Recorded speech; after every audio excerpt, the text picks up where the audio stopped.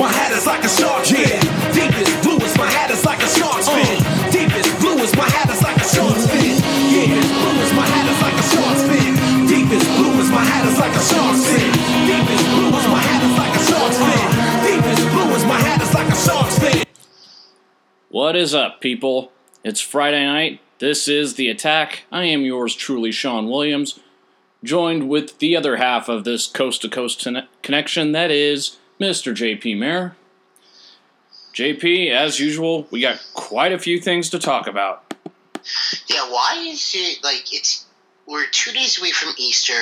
Why does the WWE have to give us a lot of things to talk about? Come on. I wanted to have a nice, peaceful show, talk about happy things, but no. Peaceful show? What the hell show have you been listening to? I was trying to be peaceful. I wanted to say positive things. True, but how I like the Superstar Shake-Up and all that fun, jolly shit. Well, believe me, we have both a positive and a negative to say about the shake-up. But first and foremost, just to go a little lighthearted for present company over here. Mm-hmm. So with that being said, it's time to cross the line. Bitch, what line? So, yeah, as I said, we have some positives and negatives about the Superstar shake-up. Start with the positives. SmackDown in my opinion, may not have made the most moves that Raw did, or at least ones that aired. But I think it probably made the more significant ones. Now, first off, I am happy about Kairi Sane being moved up. And although a lot of people are moaning and groaning about Roman Reigns being moved to SmackDown, I don't have an issue with it. And before anybody says that oh great, Kofi's going to lose the belt now. Yeah, that's a nice idea. Here's another one. Shut up! Kofi is not going to hold that belt forever, so accept that fact. And if they were going to push Roman to go after a belt, it would have happened by now. In case you people haven't noticed, WWE is treading carefully before they get Roman into the mix of any title picture, mid-card or otherwise. And on the Raw side, you know what? I don't have a problem with AJ Styles being moved to Raw. He needed new challenges, and, I think you needed to separate Roman and Seth Rollins. Because now Rollins has the chance to grow on his own without Ambrose, who's now out of the WWE, and without Roman. He has the chance to truly blossom on his own, and I welcome that. Absolutely. Now, something that I was thinking of earlier in the week, when they originally did the draft back in 2016, Finn Balor was drafted to Raw. He didn't flip back and forth, as did AJ. AJ was drafted to SmackDown, and he didn't flip back and forth. So this is the first time for both of them that they're switching. And that's another one. I actually don't mind that Finn Balor was moved to SmackDown. In fact, I think it probably should have been done. But, and Ember Moon being moved to SmackDown, again, no issue with that either.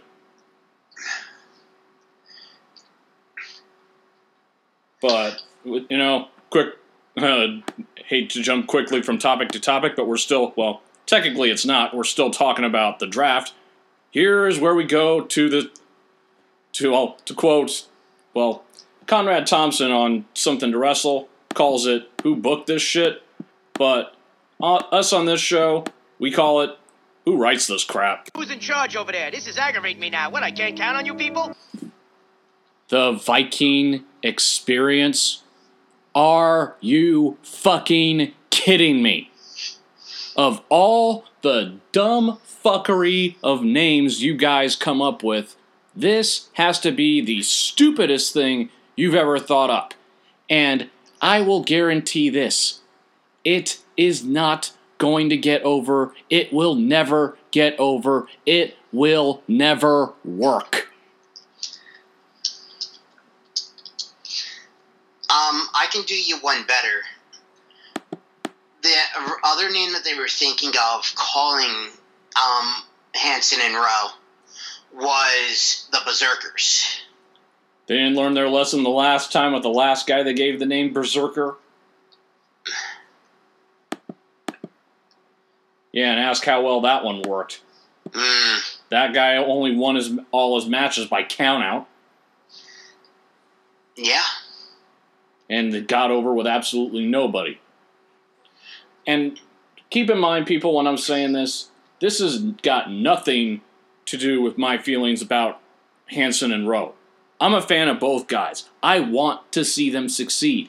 They will not succeed with this name, with this moniker. It's never going to get over.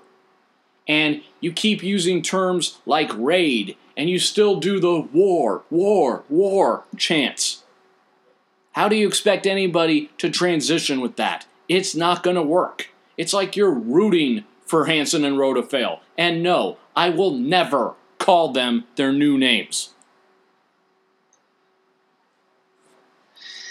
Now, I understand wholeheartedly where you're coming from. But now hear me out. Oh boy. We all know the WWE has a hard-on for copywriting their own stuff and making money off of it. I get that. But you're telling me this is the best they could come up with?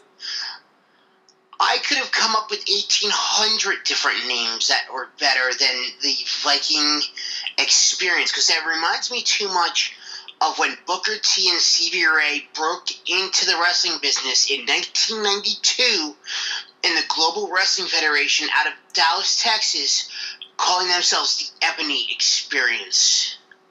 And you know, even if they went with something like the Viking Raid or something like that, I'd let that slide. The name I would have gone with, the Vikings. I mean, I once said, like, kind of mixing the whole Berserkers thing, Berserker Fury, given that's kind of a take on the Berserk Fury from Zoids. Shout out to Billy James, who he'll probably be the only one that gets that reference. Absolutely, because I have no idea what you're talking about. CGI anime, but that's not here and there. But my issue also is you changed the name of the team and you changed the name of both guys. Why? Why did you need to change both? Again, I get the whole wanting to own your own copyright thing, but, you know, this is almost as goofy as when you first had, when Monty Brown came to WWECW, and they gave him the name of Marcus Corvon, and they had to spell Marcus in some goofy-ass way. Now, the whole changing of their names, like, so they have their copyrights. As opposed with Ray Rowe, that's his name. His name is Raymond Rowe. Obviously, Hanson, his real name is not, his last name is not Hanson, it's Todd Smith. So,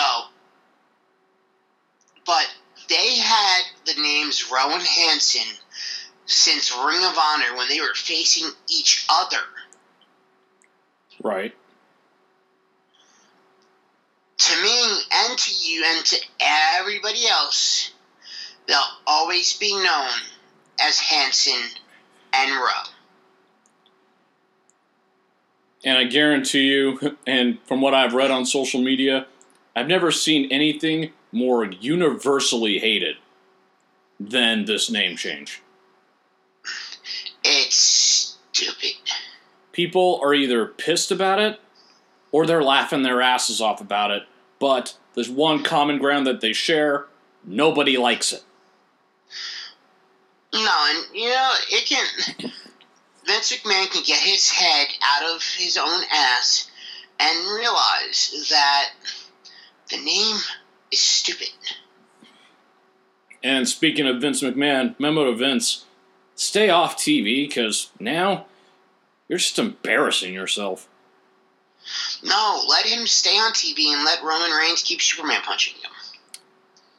He did gain bonus points with me by, Roman did, by knocking that old coot right on his ass.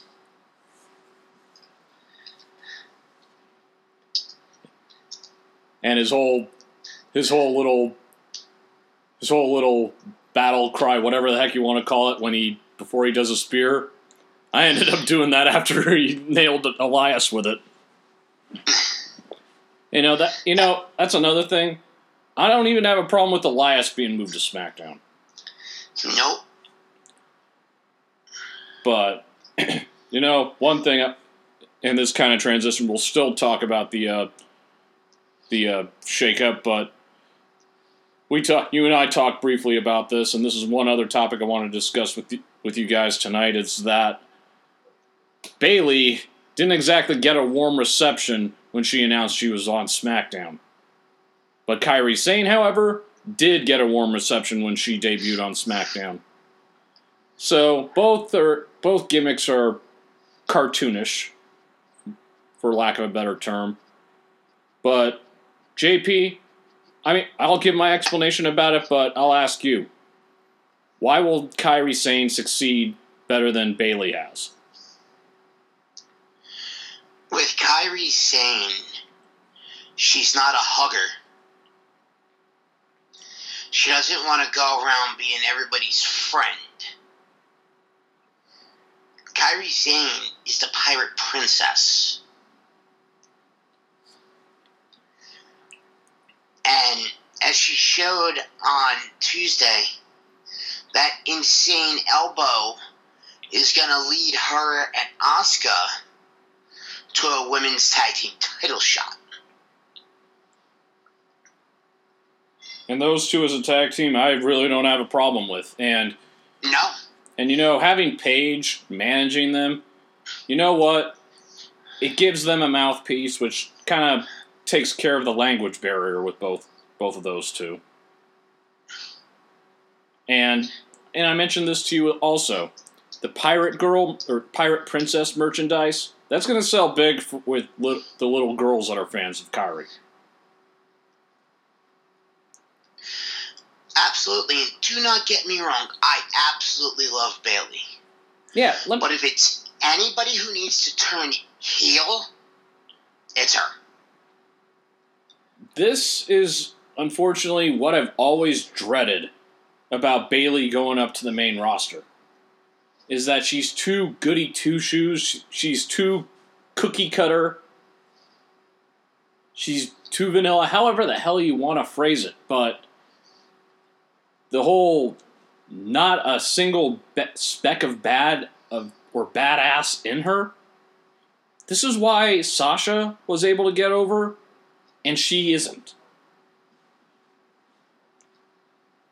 And frankly, her in singles, nobody wants to see that.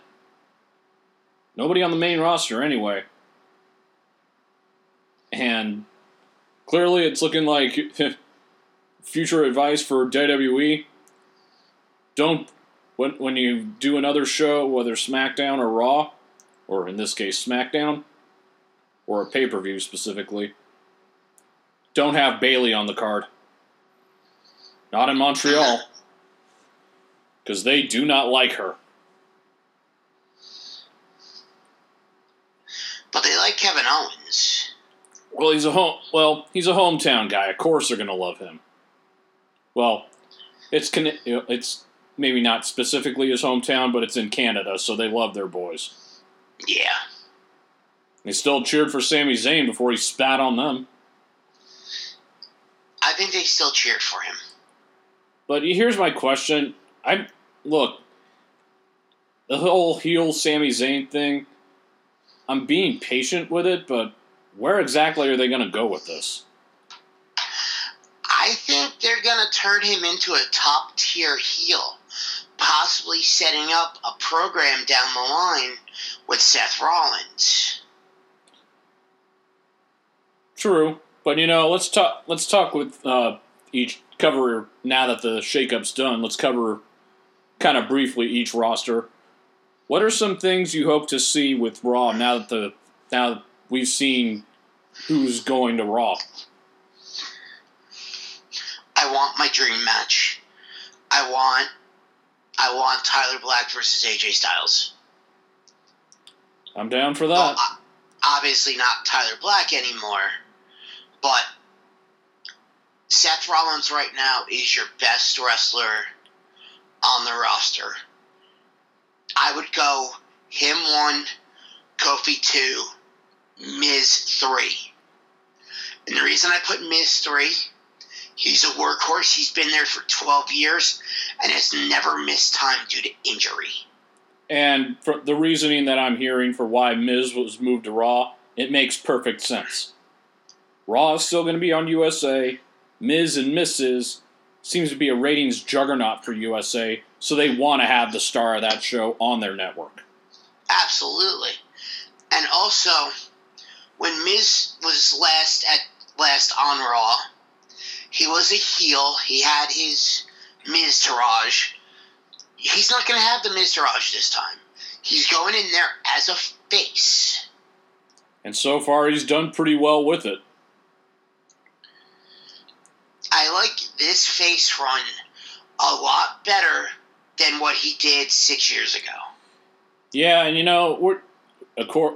have that, but another thing, when he was first WWE champion after he cashed in Money in the Bank, looking back, he wasn't ready for that yet.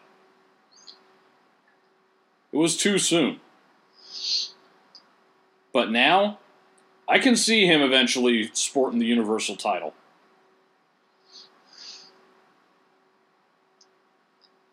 I can see that happening in the near future. Now, what I'm trying to think here is your top tier heels on SmackDown, on Raw, I'm sorry.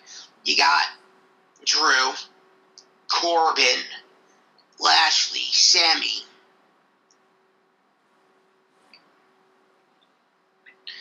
And Samoa Joe. Which, even though they haven't announced it, face it, people, he's gonna be on there. And here's my reason why he'll be on there. One, they're not going to have both mid-card belts on one show. Second, originally, Lars was going to be on Raw. Then they changed their mind and moved him to SmackDown. You need somebody to fill in that spot, ergo Samoa Joe. And real quick about Lars Sullivan, it's what you brought up to me earlier. As somebody who suffers from depression and anxiety, all that cocktail of fun, jolly shit. Yeah, that amusement park of pure hell. Exactly. I can relate to what Lars Sullivan went through. And Lars was on Instagram. Right. And he was answering people's comments. And a fan messaged him, "I'm depressed. What should I do?" And Lars responded back and told him exactly what to do. Yeah, I shared this on the Shark Attack group, and you know what? I commend him for it. I commented saying that as somebody who's battled depression and anxiety for years, still does, more times than I want to admit, him acknowledging it and advising on it and speaking out about it, I find it very admirable and commendable. And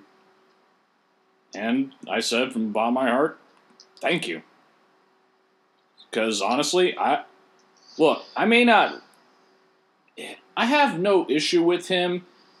He has the physical skill. It's just the whole gimmick of being this unstoppable monster thing. I've seen it more times than I want to count. But the fact him doing this to promote awareness about or talking about anxiety and depression, like what he deals with, I respect him for that. Absolutely. So, hasn't commented back, hasn't replied to my comment. I'm hoping that he does at some point. But so far we've seen him beat down two guys that actually 4 guys technically, who with all due respect, past their prime. But in terms of anything long term to start a feud, he's done nothing. It's almost like Sometime. it's almost like the equivalent of Lacey Evans before she started finally getting physical. All she did was runway walk and nothing else. Yeah, I was getting a little aggravated with that. Like, hi, I'm Lacey. I'm a mommy. Oh, and by the way, the woman's right move sucks. I'm quite thankful they took that from her as her finish. Yeah. Now, her little moonsault that she did, that was impressive. Yeah, I like the fact that she started facing forward, jumps up and turns around to the top rope, and then does the moonsault. So, I admire the athleticism on her. absolutely. But thank God she got rid of the woman's right as her finish. Yeah. Signature move? Okay. Just don't tell me that's a finisher. Yeah. Big Show called. He wants his finish back. You'd have a better chance of me calling Tyler Breeze's beauty shot more of a finisher than this. Now, onto the SmackDown side. Now, what do you hope to see with that after the moves that were made? I want to see Finn get into a couple good mid-card feuds. Maybe a Finn versus Daniel Bryan. True. Wouldn't mind seeing that. Let's see. I would like to see what they do with Chad Gable now that they split him and Bobby Roode up. Again, I'm fucking surprised about that one. Now, here's my big surprises. They split up Sanity, which, granted, they weren't doing anything with them. But you have now caused Alexander Wolf to ask for his release. You split up the Riot Squad. And you put, in my opinion, the weakest of the 3 by yourself on SmackDown. You should have put Ruby on SmackDown as a singles and let Logan and Liv Morgan team up. Really? You thought, sir? You think? I always thought Sarah Logan was kind of the odd woman out. No, Sarah and Ruby, I could see them gelling as a team, but the team was always Sarah and Liv. Yeah, you got a point. I stand corrected because I don't think Liv Morgan was ready to be by herself just yet. And make no mistake, Ruby, we know she can do well on her own. That's not even a question. But it was absolutely. It was Liv Morgan and Sarah Logan that were in question, and we know together they would be just fine. But now that you got Liv on her own, who knows how that's going to pan out. One other move that I also didn't mind, I did like Andrade moving to Raw. Yeah, but that gets him away from his main squeeze, Charlotte. Yeah, true. Well, I was actually listening to Something to Wrestle where they talked about the whole process of the draft. If a wrestler and their girl are married, then they take that into strong consideration. But if it's just like you're dating her, or if it's just guys wanting to stay on the same roster as the guys they go out drinking with or whatever, then you're on your own. To a degree, I can understand that. Yeah, like Ray Rowe and Sarah Logan are together. They're married, so that makes sense. Yeah, they're married. Naomi and the Jimmy, Jay, whichever one. Right. And Selena Vega and Aleister Black, they're married, so that makes perfect sense. Now, I never even knew those two were dating. And then all of a sudden one day, oh yeah, by the way, they're married. What? Because I knew Zelina Vega was engaged to Austin Aries, but I'm guessing she got tired of eating tofu.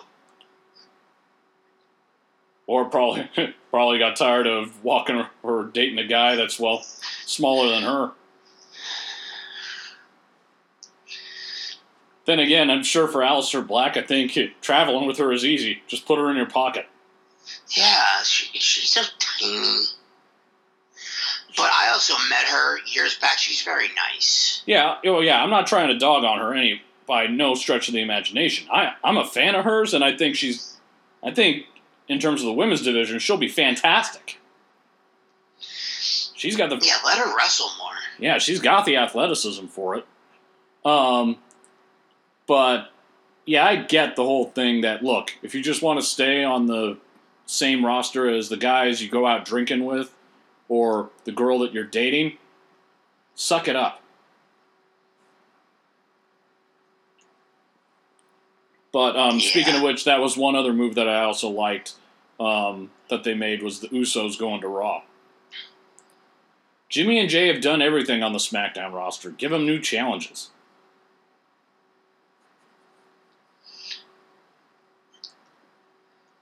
Yeah, who's trying to think who's the Raw Tag Champs? Don't tell me, let me figure it out on my own. Beard and Gable lost it to...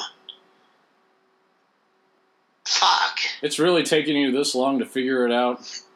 Shh. I'm thinking here. Oh, wait. Hawkins and Ryder. Yep. Yeah, and, you know, some people are complaining about the tag divisions on SmackDown and on Raw since the shakeup. I don't see a problem. You still got the Revival on Raw. The Usos are now there. You have Hawkins and Ryder. Who know? I mean, Black and Ricochet, depending on how long you keep them as a tag team. At one point, you'll have the Authors of Pain return when the other one's healed up. So you'll have, and now you got War Machine. I said I will never call them their new name. But the bottom line is you have your tag teams on there. And then on SmackDown, well, at least at the moment, you still have Rusev and you have Nakamura as a team. You have the Bar, for better or worse. The Hardys. And, well, given this one isn't saying much, but they added Heavy Machinery to SmackDown. I like Otis. I don't know. I'm just not a fan.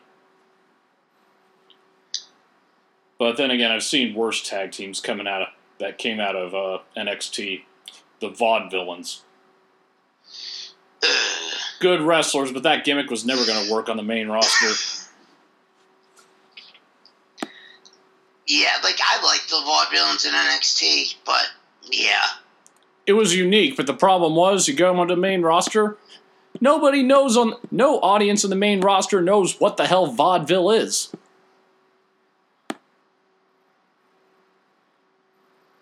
And one other thing I'm hoping that we get out of the shakeup from out of both rosters, I'm hoping they could finally start actually doing something with EC3. Yeah, they're going to do something with them. They're going to bury them, shovel style. Yeah. But before we get to the other stuff, people are going to take a quick break, so we'll be right back after this. Don't go anywhere. This is the real Dwayne Allen from the Wrestling Realm, and you are listening to The Shark Attack with my guys, Sean the Shark Williams and JP Mayer. Oh yes, it just got real. And we are back. That's, of course, my good buddy Dwayne Allen of The Wrestling Realm. Make sure you check out The Wrestling Realm on YouTube with him and my other good buddy Brian Waters. All right, sidestepping from WWE a little bit. Good news from Matt Taven. He has his first challenger. The bad news, he has his first challenger. the newly crowned world champion for Ring of Honor, has got his first opponent, and it could be described in 3 simple letters. PCO. Or as we call it, Matt Taven is going to die. Yes. Seriously, of all the guys that he can have as his first challenger, that has got to be the worst one for him to have. I mean, PCO, what more can you say of this guy other than he's a freak of nature? Well, PCO is not human. He's got, there's no way a human can do the crap that he does at his age. But, I know that some people say rarely do you see a guy lose after their first title defense in Ring of Honor. I wouldn't be surprised if we see PCO take that belt. I can't see them. As much as I love PCO, I cannot see them putting the belt on him just yet. I'm not ruling it out, but truthfully, I think the end game for them is that they will eventually put that belt on Marty Scurll. That it wasn't the villain's time that weekend. He will have it, though. And speaking of guys who I've said their time will come, if there's one thing we learned from NXT, it is that the war between Johnny Gargano and Adam Cole, baby, is far from over. Oh, no. That if you thought that Adam Cole was just going to turn and walk away after not winning at TakeOver New York, you're kidding yourself. He wants that belt. He wants that belt so bad he can taste it. He's starving for it. And he is making sure Johnny Gargano knows exactly that.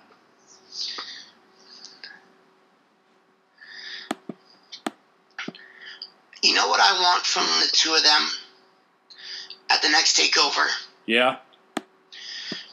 3 out of 5 falls. I doubt they'll go with that one. I don't even think there's ever been a 3 out of 5 falls match. Yeah, and I think part of the reason is because we all got to go home sometime at some point. But one match I could see them eventually doing would be a ladder match. But also, I'm starting to think that the Undisputed Era's time is coming to an end. It definitely seems that way, which I'm not worried about Adam Cole. He'll survive and he'll rise to new heights with or without a stable. And if you have Kyle O'Reilly and Bobby Fish as a tag team, they'll be fine. Or even if you have Roddy and Fish as a tag team, no problem. Sorry, I think I meant Roddy and O'Reilly, Bobby Fish in singles, he can prosper. Roddy on his own, however, that's the only one I'm concerned about. I think he seems to actually, check that. Kyle O'Reilly on his own is the one I'm concerned about. Roddy has some kind of a personality. Kyle O'Reilly by himself, not so much. Kyle O'Reilly's strength has always been being the second guy. Whether he was teaming with Adam Cole, or whether he was teaming with Bobby Fish, or Roderick Strong. He's not a solo guy. JP, what do you got? You see, Kyle O'Reilly wasn't Ring of Honor World Champion because of his good looks. It's because he could wrestle. All 4 of them could wrestle as singles. Obviously, Adam Cole was the best of them. Was the only one who didn't hold the Ring of Honor World title was Bobby Fish. Cole held held the TV and the world. Fish held the TV and the tag. O'Reilly held the world and the tag. And Roddy held everything. Yeah. All four on their own would be just fine. I don't know. Well, I've always thought one of the weaknesses on Kyle O'Reilly, he's not exactly a talker. You can just let his actions speak for themselves. True. It wouldn't be the first time. I'm just saying, of the four, he is probably the worst talker.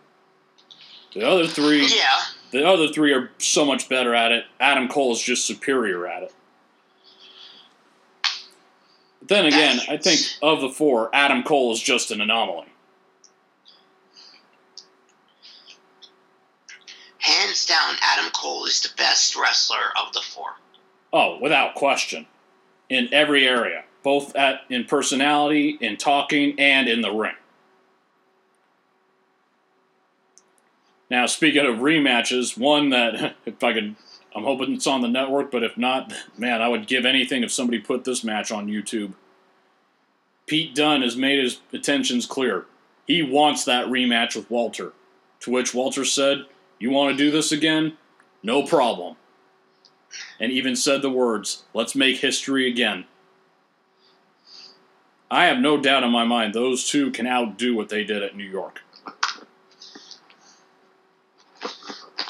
Speaking of TakeOver New York, our good friend Dave Metzler. Which, by the way, before you go on, commandment number 1 of this show, for those of you that are new to this, it is okay to call guys like Brian Alvarez and Dave Meltzer and Wade Keller douchebag, asshole, dumbass, and ass clown, and simply just, well, fucktard. I had to get that out there. Now, I was also being very highly sarcastic when I said our good friend. When you say when you say our good friend, translation is everybody's favorite bastard. I saw his rankings for the other matches of TakeOver. I believe we talked about last week how he gave Gargano Cole 5.5 stars. Which, when the hell has he ever done that in his life? He has never given a WWE match higher than 5 stars. The other 4 matches, the lowest ranked match he gave was the women's match. What do you think he gave that match? I'm dreading to ask, but I'll ask. You're supposed to guess, sir. Well, but to do that has to delve into Dave Meltzer's mind, and that's a scary place to go that would even give Freddy Krueger nightmares.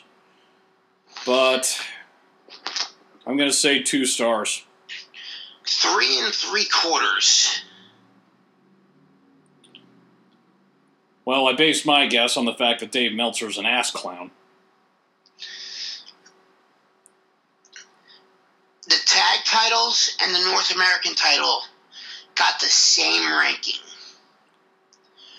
4.5 stars. Well, somebody is a sexist asshole. Walter versus Pete Dunne. Oh, no. 4 3/4 stars.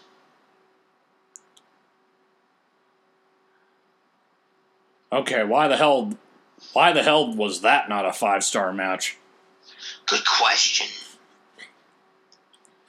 And if anything, I thought Walter versus Pete Dunne was probably the unsung hero match of that whole card. I thought, because everybody talked about Gargano and Cole, rightfully so, and they talked about Matt Riddle and Velveteen Dream, which was a great match, but nobody was saying a damn thing about Walter and Pete Dunne. So that to me bothered me because that match was fantastic. And that was the first time I've ever seen Walter wrestle. And for a guy of his size and his bulk, dude's a machine. And Pete Dunne, no matter how much bigger the guy is that you're putting him against, he can work a match with anybody and make it work. Pete Dunne could probably work a match with a paper bag, and it'd be a good match. I agree. But seeing a rematch with those two, I would welcome the chance to watch that one. Oh, yeah. And in retrospect, not saying by any stretch of the imagination that we agree with Meltzer about anything. When you and I talked about TakeOver, which that'll never happen, when we ranked the matches from TakeOver New York, that was the only reason we put the women's match at the bottom was more of had to rank something at the bottom. Yeah. And the only reason with that one was because for one thing, didn't like the fact that you're basically making Bianca Belair look like cannon fodder. I'm truthfully surprised they didn't bring her up. I thought that's why they didn't have her win. Now, speaking of the women, now Taz had some choice words about Ronda Rousey. Not really ripping into her, terribly. He just didn't. The fact that she's taking a year off didn't really set well with him. Taking a year off or taking time off after 1 year on the road. Now, JP, you and I had talked about this prior to the show. We both can see both sides of that argument. Absolutely. Now, Triple H said it best on the first season of Tough Enough. This is not an easy life, and you either want this or you don't. I have no doubt that Ronda wanted this. If she didn't want it, I guarantee you she wouldn't be in WWE. Agreed. However, her commitment and her conviction, that is where I'm questioning. Look, I'm not condemning her for her reason for taking time off. I have no problem with that. The problem is, though, you're taking time off to start a family with your hubby. I got no problem with that. You're married to him. It's your business. It's what you want. However, you think it's hard now, being on the road away from your husband? How hard do you think it's going to be after a kid is in the equation? Oh, yeah. You're going to have to accept the fact that you're going to be a mom on the road away from your kid. And JP, you had brought up to me before the show of how the fact that the crowd had turned against Ronda, that didn't set that kind of left a bad taste in her mouth. She had to accept the fact that this is part of the business. And you made a good point. UFC, she didn't have a whole lot of interaction with the crowd. This time, she did. And I guess she thought, I said that while she had to accept the fact that the crowd will turn on you in a heartbeat, I don't think she ever did.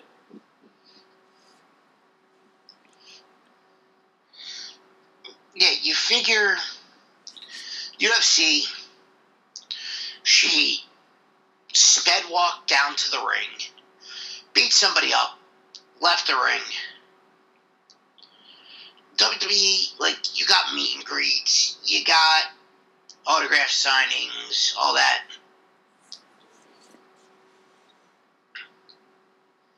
But slowly but surely, they started to turn. And it's because we were seeing women who have worked their tails off, who had earned opportunities and deserved the chance to sport the belt. We're seeing them being served up as cannon fodder for Ronda Rousey, Sasha Banks, Dana Brooke, Ruby Riott.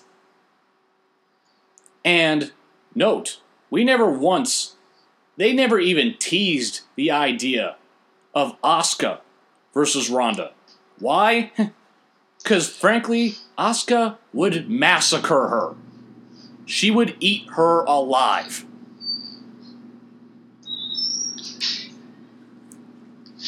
Yeah, and it's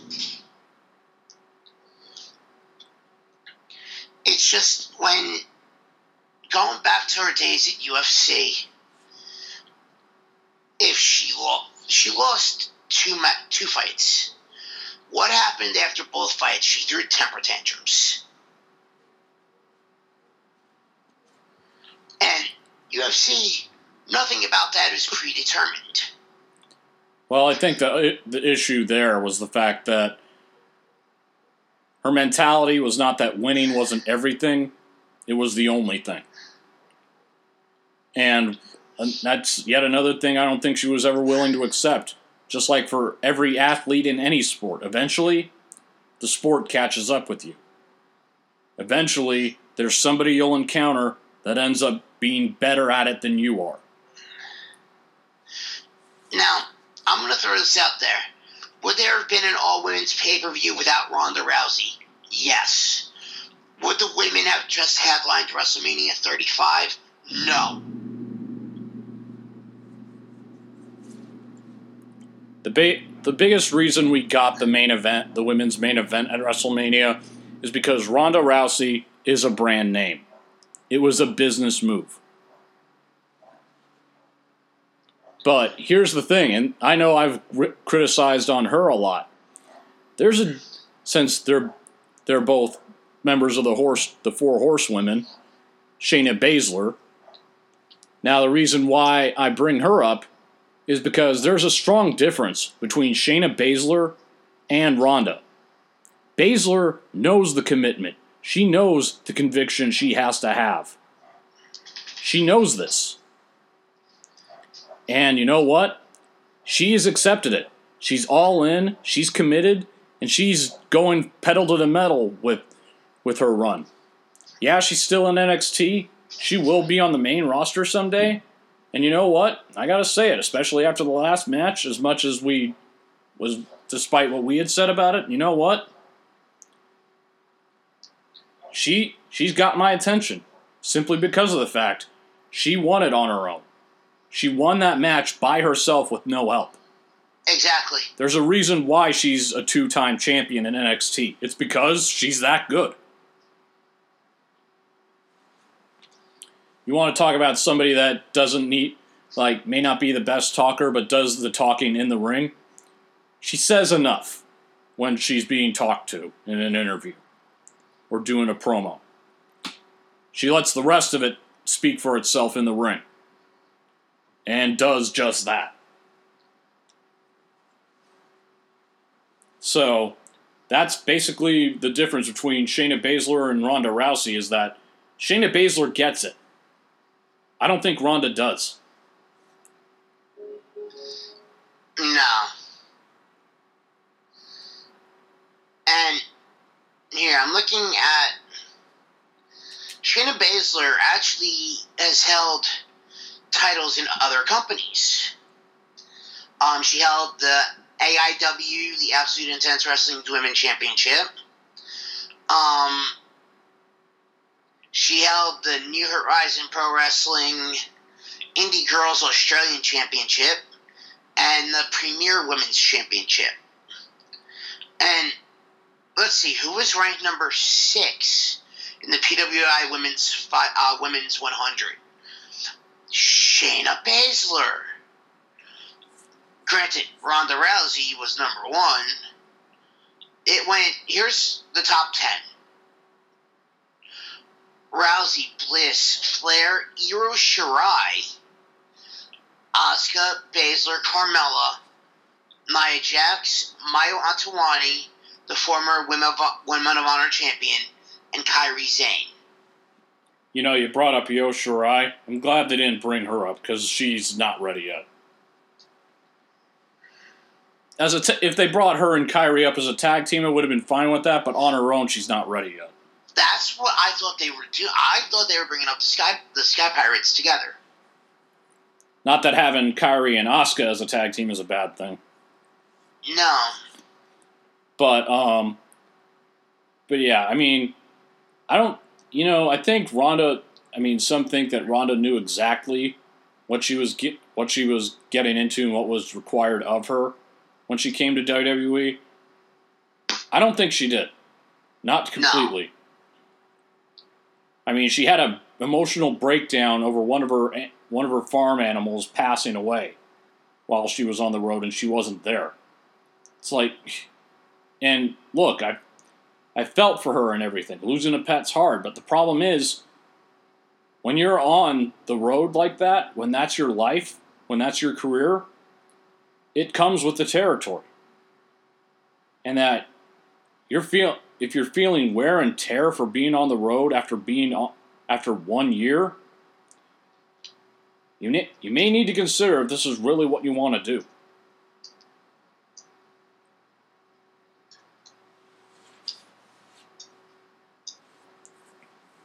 I mean, again, I'm not dogging on her. I'm just saying, I'm just calling it like it is. I mean, neither you or me are pro wrestlers, but we know the commitment that they expect, that they require for that line of work. Which they do. And I'm just saying, let's not. I mean, Ronda's saying she's just taking time off because of the whole wanting to start a family. You know what? I guarantee you, time comes where she does have a kid or kids. I don't think she's going to want this life anymore. I'm not saying it's a definite, but there's a strong chance of it. Truth be told, I don't see her coming back. I agree. And you know what? The women's division will survive even if she doesn't. Absolutely. Because everyone now will have an opportunity. We'll see the women who have had to pump the brakes because of her coming to the roster actually get a shot now.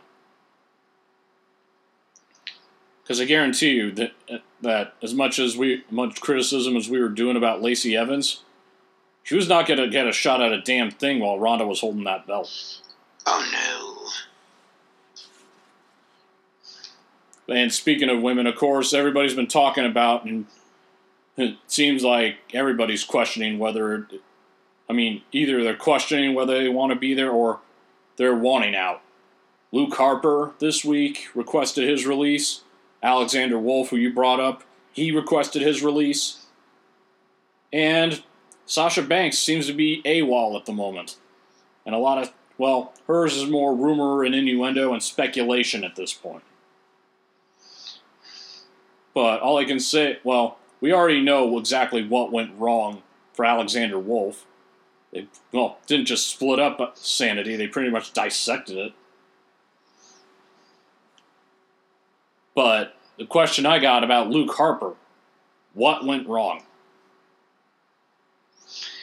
I don't know, because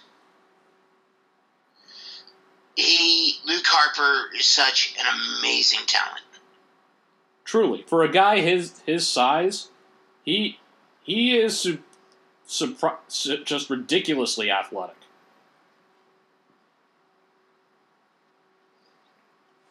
But everyone remembers those from the Ring of Honor and the Indie days, remembering him as Big Rig Brody Lee. Which, don't be surprised if that's what he ends up going back to. But the guy is 40 now. Who knows how much time he's got left in the ring.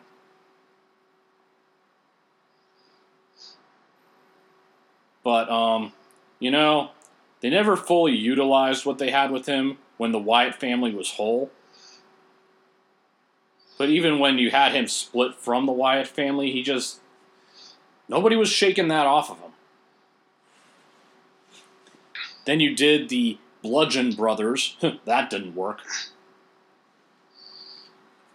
Yeah, it was bad. Which I find it funny.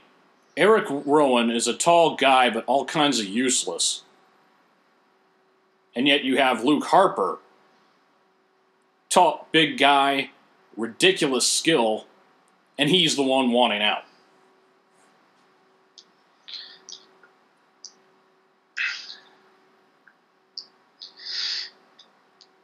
Now, because I think Rowan knows that if he were to leave, he wouldn't go anywhere. right, because, well, Harper has talent. Rowan, I'm kind of on the fence on. Actually, I'm not on the fence. He doesn't.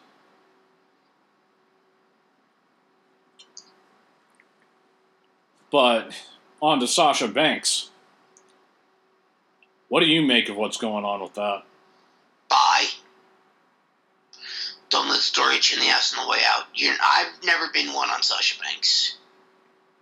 Yeah, this is where we agree to disagree. Now, I like Sasha Banks. I've loved her ability, although sometimes I think she's a little too gutsy for her own good with some of the shit she does. But here is where it falters. I liked her more when she was on NXT. Because the one thing that stands out to me above anything with Sasha Banks since she came to the main roster was her and Charlotte playing hot potato with the damn women's title. Yep. That still stands out in my mind. And the fact that, and I don't care, I've argued with plenty of people about this. I don't care what anyone says. You ended that feud in a goddamn tie.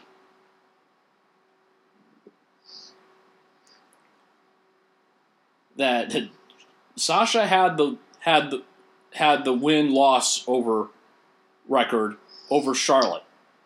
Then you did the Iron Woman match. There was no reason for Charlotte to win that match. Nope. And then you had her actually beat Sasha. And I was the only one screaming, you can't end this feud in a goddamn tie. And for what? For absolutely jack. Because that, like everything else, you handed to Charlotte because she's Ric Flair's daughter. For the record, I'm not criticizing Charlotte Flair's athletic ability. She is that. She actually can wrestle in the ring. Yes. I just can't stand the fact that they hand her everything all because she is Ric Flair's daughter. Don't believe me? The Iron Woman match. The first women's Hell in a Cell. Winning the triple threat match between her and Becky. Between her, Becky, and Sasha to determine the first women's championship after they unified the women's title and Divas title. You handed her everything. All because of her family name. I take issue with that. Now, however, that being said, much as I'm a fan of Sasha Banks, I do agree in the sense that, you know what? Next. Because frankly, if you don't want to be there, don't be there. But the harsh truth and the reality of it is that the women's division will go on, it'll prosper, and they'll find somebody else that'll eventually fill in that spot that belonged to Sasha at one point. And people will have moved on and not think even a second thought about the boss. Exactly. So again, if you want, all due respect to Sasha, if you don't want to be there, then don't be there. Now, given, I do it, a lot of people were surprised that her and Bayley didn't retain the tag titles. And I'll admit, that was a shocker too, because I really did think they were going to retain. Not taking anything away from the Iconics, I'm happy for Peyton Royce and for Billie Kay. But clearly a lot of people thought that Sasha and Bayley would retain. That they weren't going to lose the belts after, barely 2 months. Actually, it was probably a month and a half, actually. But still. But it goes back to what I was saying about Ronda. You either want this or you don't. I mean, look, Sasha will probably end up if she did leave, she could end up somewhere else if she still wanted to be in wrestling. Of course, I'm pretty sure she wouldn't be able to keep the name of Sasha Banks. Yeah. But I'm just saying, she would end up somewhere. But on to another topic that you and I talked about, and I'm hoping that with the one I brought up to you, maybe you had a chance to think up one yourself. Now, everybody has a dream match that they would love to see between a wrestler two wrestlers from different eras collide, or even, in this particular case, two tag teams from different eras collide. For me, my dream tag team matchup is Jay and Mark, the Briscoe brothers, versus the team that pretty much had dominated WCW/NWA when they were at the top of their game. And no, I'm not talking about the WCW Nitro era. I'm talking about very pre that era. Back when the time when Crockett still owned WCW and before pre-Bill Watts. I'm talking about the Steiner brothers. I'm saying the Steiner brothers when they were at the top of their game versus the Briscoes. That is my dream matchup. Now, the reason I'm saying for that team, because during that era, I don't think there was any team that you could call the best in WCW more than the Steiner brothers. And I know some people will argue saying, what about the Road Warriors and the Legion of Doom? I repeat, no team was better than the Steiner brothers. Look, I'm a fan of LOD, but the problem is, as I got older, I started to see where their limitations were. They did good against the smaller guys and lighter guys, but when you put them against guys that were the same weight class as them or bigger than them, that's when they faltered. They didn't know how to work when they looked like the underdogs. The Steiners were adaptable. They took on so many of the greats during that era for WCW, like the Midnight Express, like Doom, the Fabulous Freebirds, even Steve Williams and Terry Gordy. And even did a tournament where they took on various tag teams in the world, including Conan and Rey Mysterio, or from Japan, the Great Muta and the late Mr. Saito. So for that reason, that's why I'm saying I would love to see the best tag team that era of WCW ever had versus the best tag team Ring of Honor has ever had in the Briscoes. JP, sound off. I'm going to counter you. Shoot.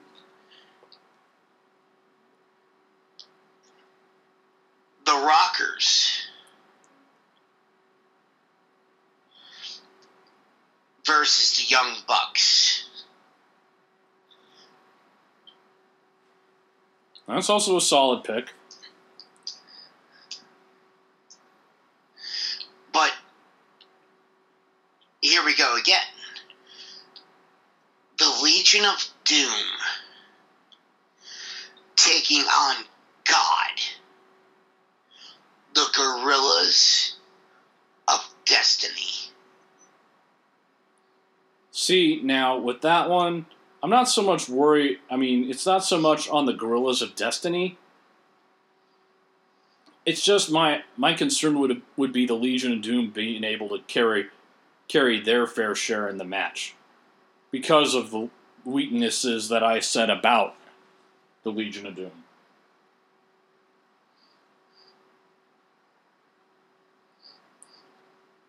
Now, the Steiners, to me, during that era, were just off the chart. And let's not forget, before it was called the Hurricanrana, Scott Steiner was the one that introduced us to the move that, at that time, they called, aptly named, the Frankensteiner. Yep. And Rick Steiner, of course, making suplexes off the top rope look like an art form. And, of course, let's not forget some of the double team moves they came up with, like the DDT off the top rope and the Bulldog off the top rope. So the Steiners excelled in just a lot of areas, and before the eventual match where Scott Steiner turned against Rick, they were the one team they actually gave the Outsiders a run for the money. Given that was when Scott Steiner was starting to get more muscle and less like the Scott Steiner of old that we knew. Now, I know I could have easily done a fatal 4-way or triple threat match, but frankly, call me a traditionalist. I am perfectly content with the traditional one-on-one match. That I don't need to have a fatal 4-way or a triple threat match with everything. Nope. And oftentimes, those matches can be a mess. Especially fatal 4-way tag team matches. Because it's hard to keep track. And it's been pointed out. Why the hell would you tag the person from another team? That rule just never made any sense to me. Or not so much a rule, just something that they did. Yeah. But, to me, I just felt like those were two different eras where those two teams set a standard. But I can definitely see why you picked the Young Bucks and the Rockers. The only regret I have about the Rockers is that they never held the tag titles in the WWF. Yeah. And they should have. Why they didn't, I have no idea. And please, nobody tell me they didn't need the belts. Like hell they didn't. Demolition was over and you could easily say they didn't need the belts, but that didn't stop them from holding on to the belts as long as they did. Or getting as many shots at it as they did. They win him from Strikeforce. They drop him to the Brainbusters. They win him back from the Brainbusters. They drop it to the Colossal Connection. They win it back from the Colossal Connection. They got shots at the belts while other teams were, thrown to the wayside. Never saw the Rockers get a fair title shot against the Brainbusters. Hart Foundation had one shot at SummerSlam and they didn't pull it off.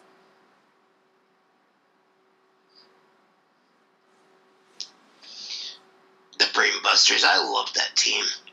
I think the Brainbusters were underrated. They were. They were in-ring technicians, which just was a testament to how good at tag team wrestling Tully Blanchard and Arn Anderson were. Yes. And you had what was, by God, the best mouthpiece any team or any wrestler could ever have. Not that Arn and Tully were bad at doing their own talking, far from it.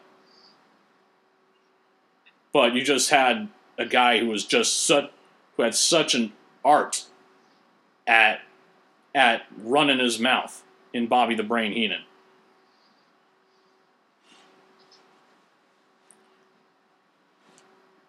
Absolutely. He was one of those guys. It didn't matter who you were.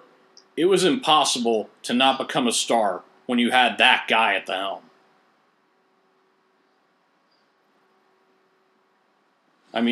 Haku wasn't exactly known for talking, but Bobby Heenan made it work.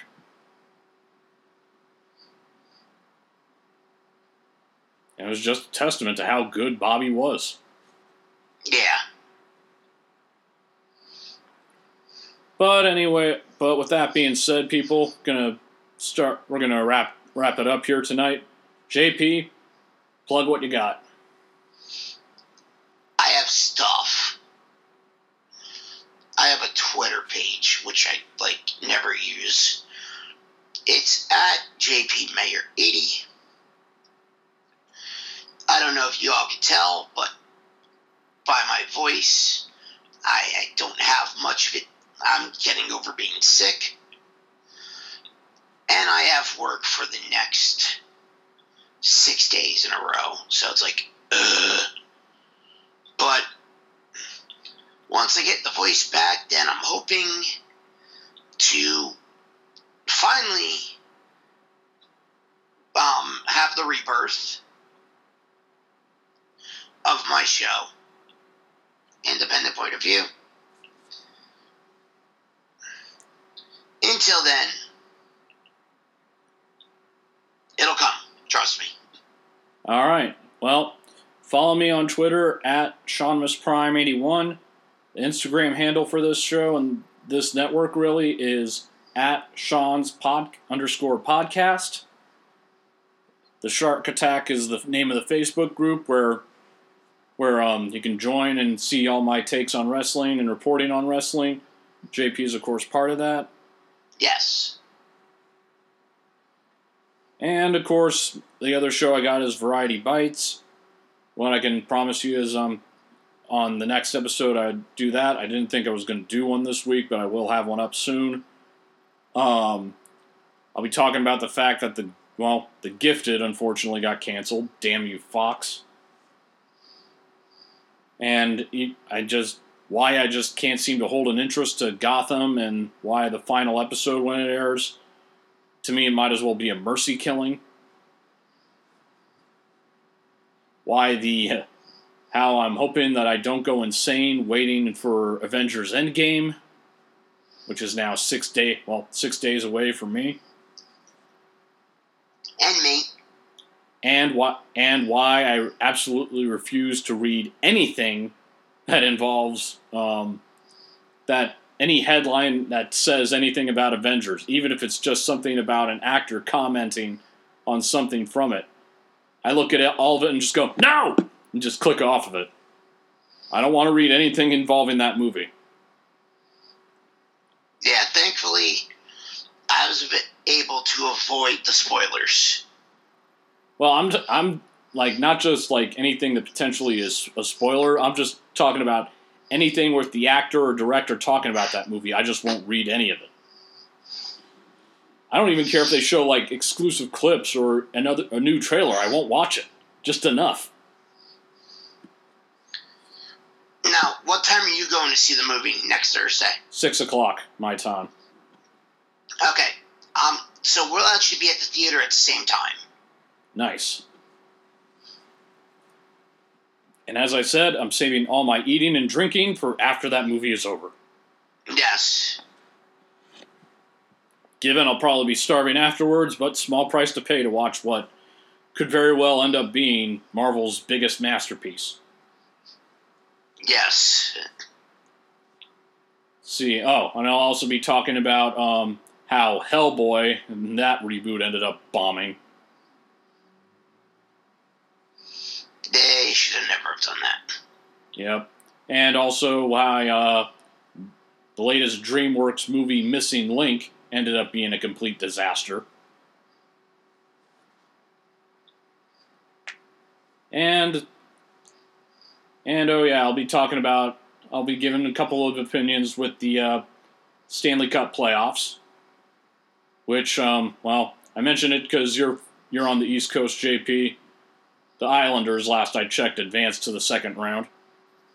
Yeah, they kind of swept Tampa Bay. Yeah, mercilessly. No, they swept Pittsburgh. Yeah, they beat Pittsburgh mercilessly. But the Golden Knights are the only team I have to actually root for. Well, because it's more of a closer vicinity reign kind of deal. But, and of course, reminding Clipper fans why you have to remember, you're the Clippers, you're playing Golden State. Do the math of how this is going to end up. Exactly. And why I really don't think that there's any team that's going to stop Golden State from getting a third title in a row.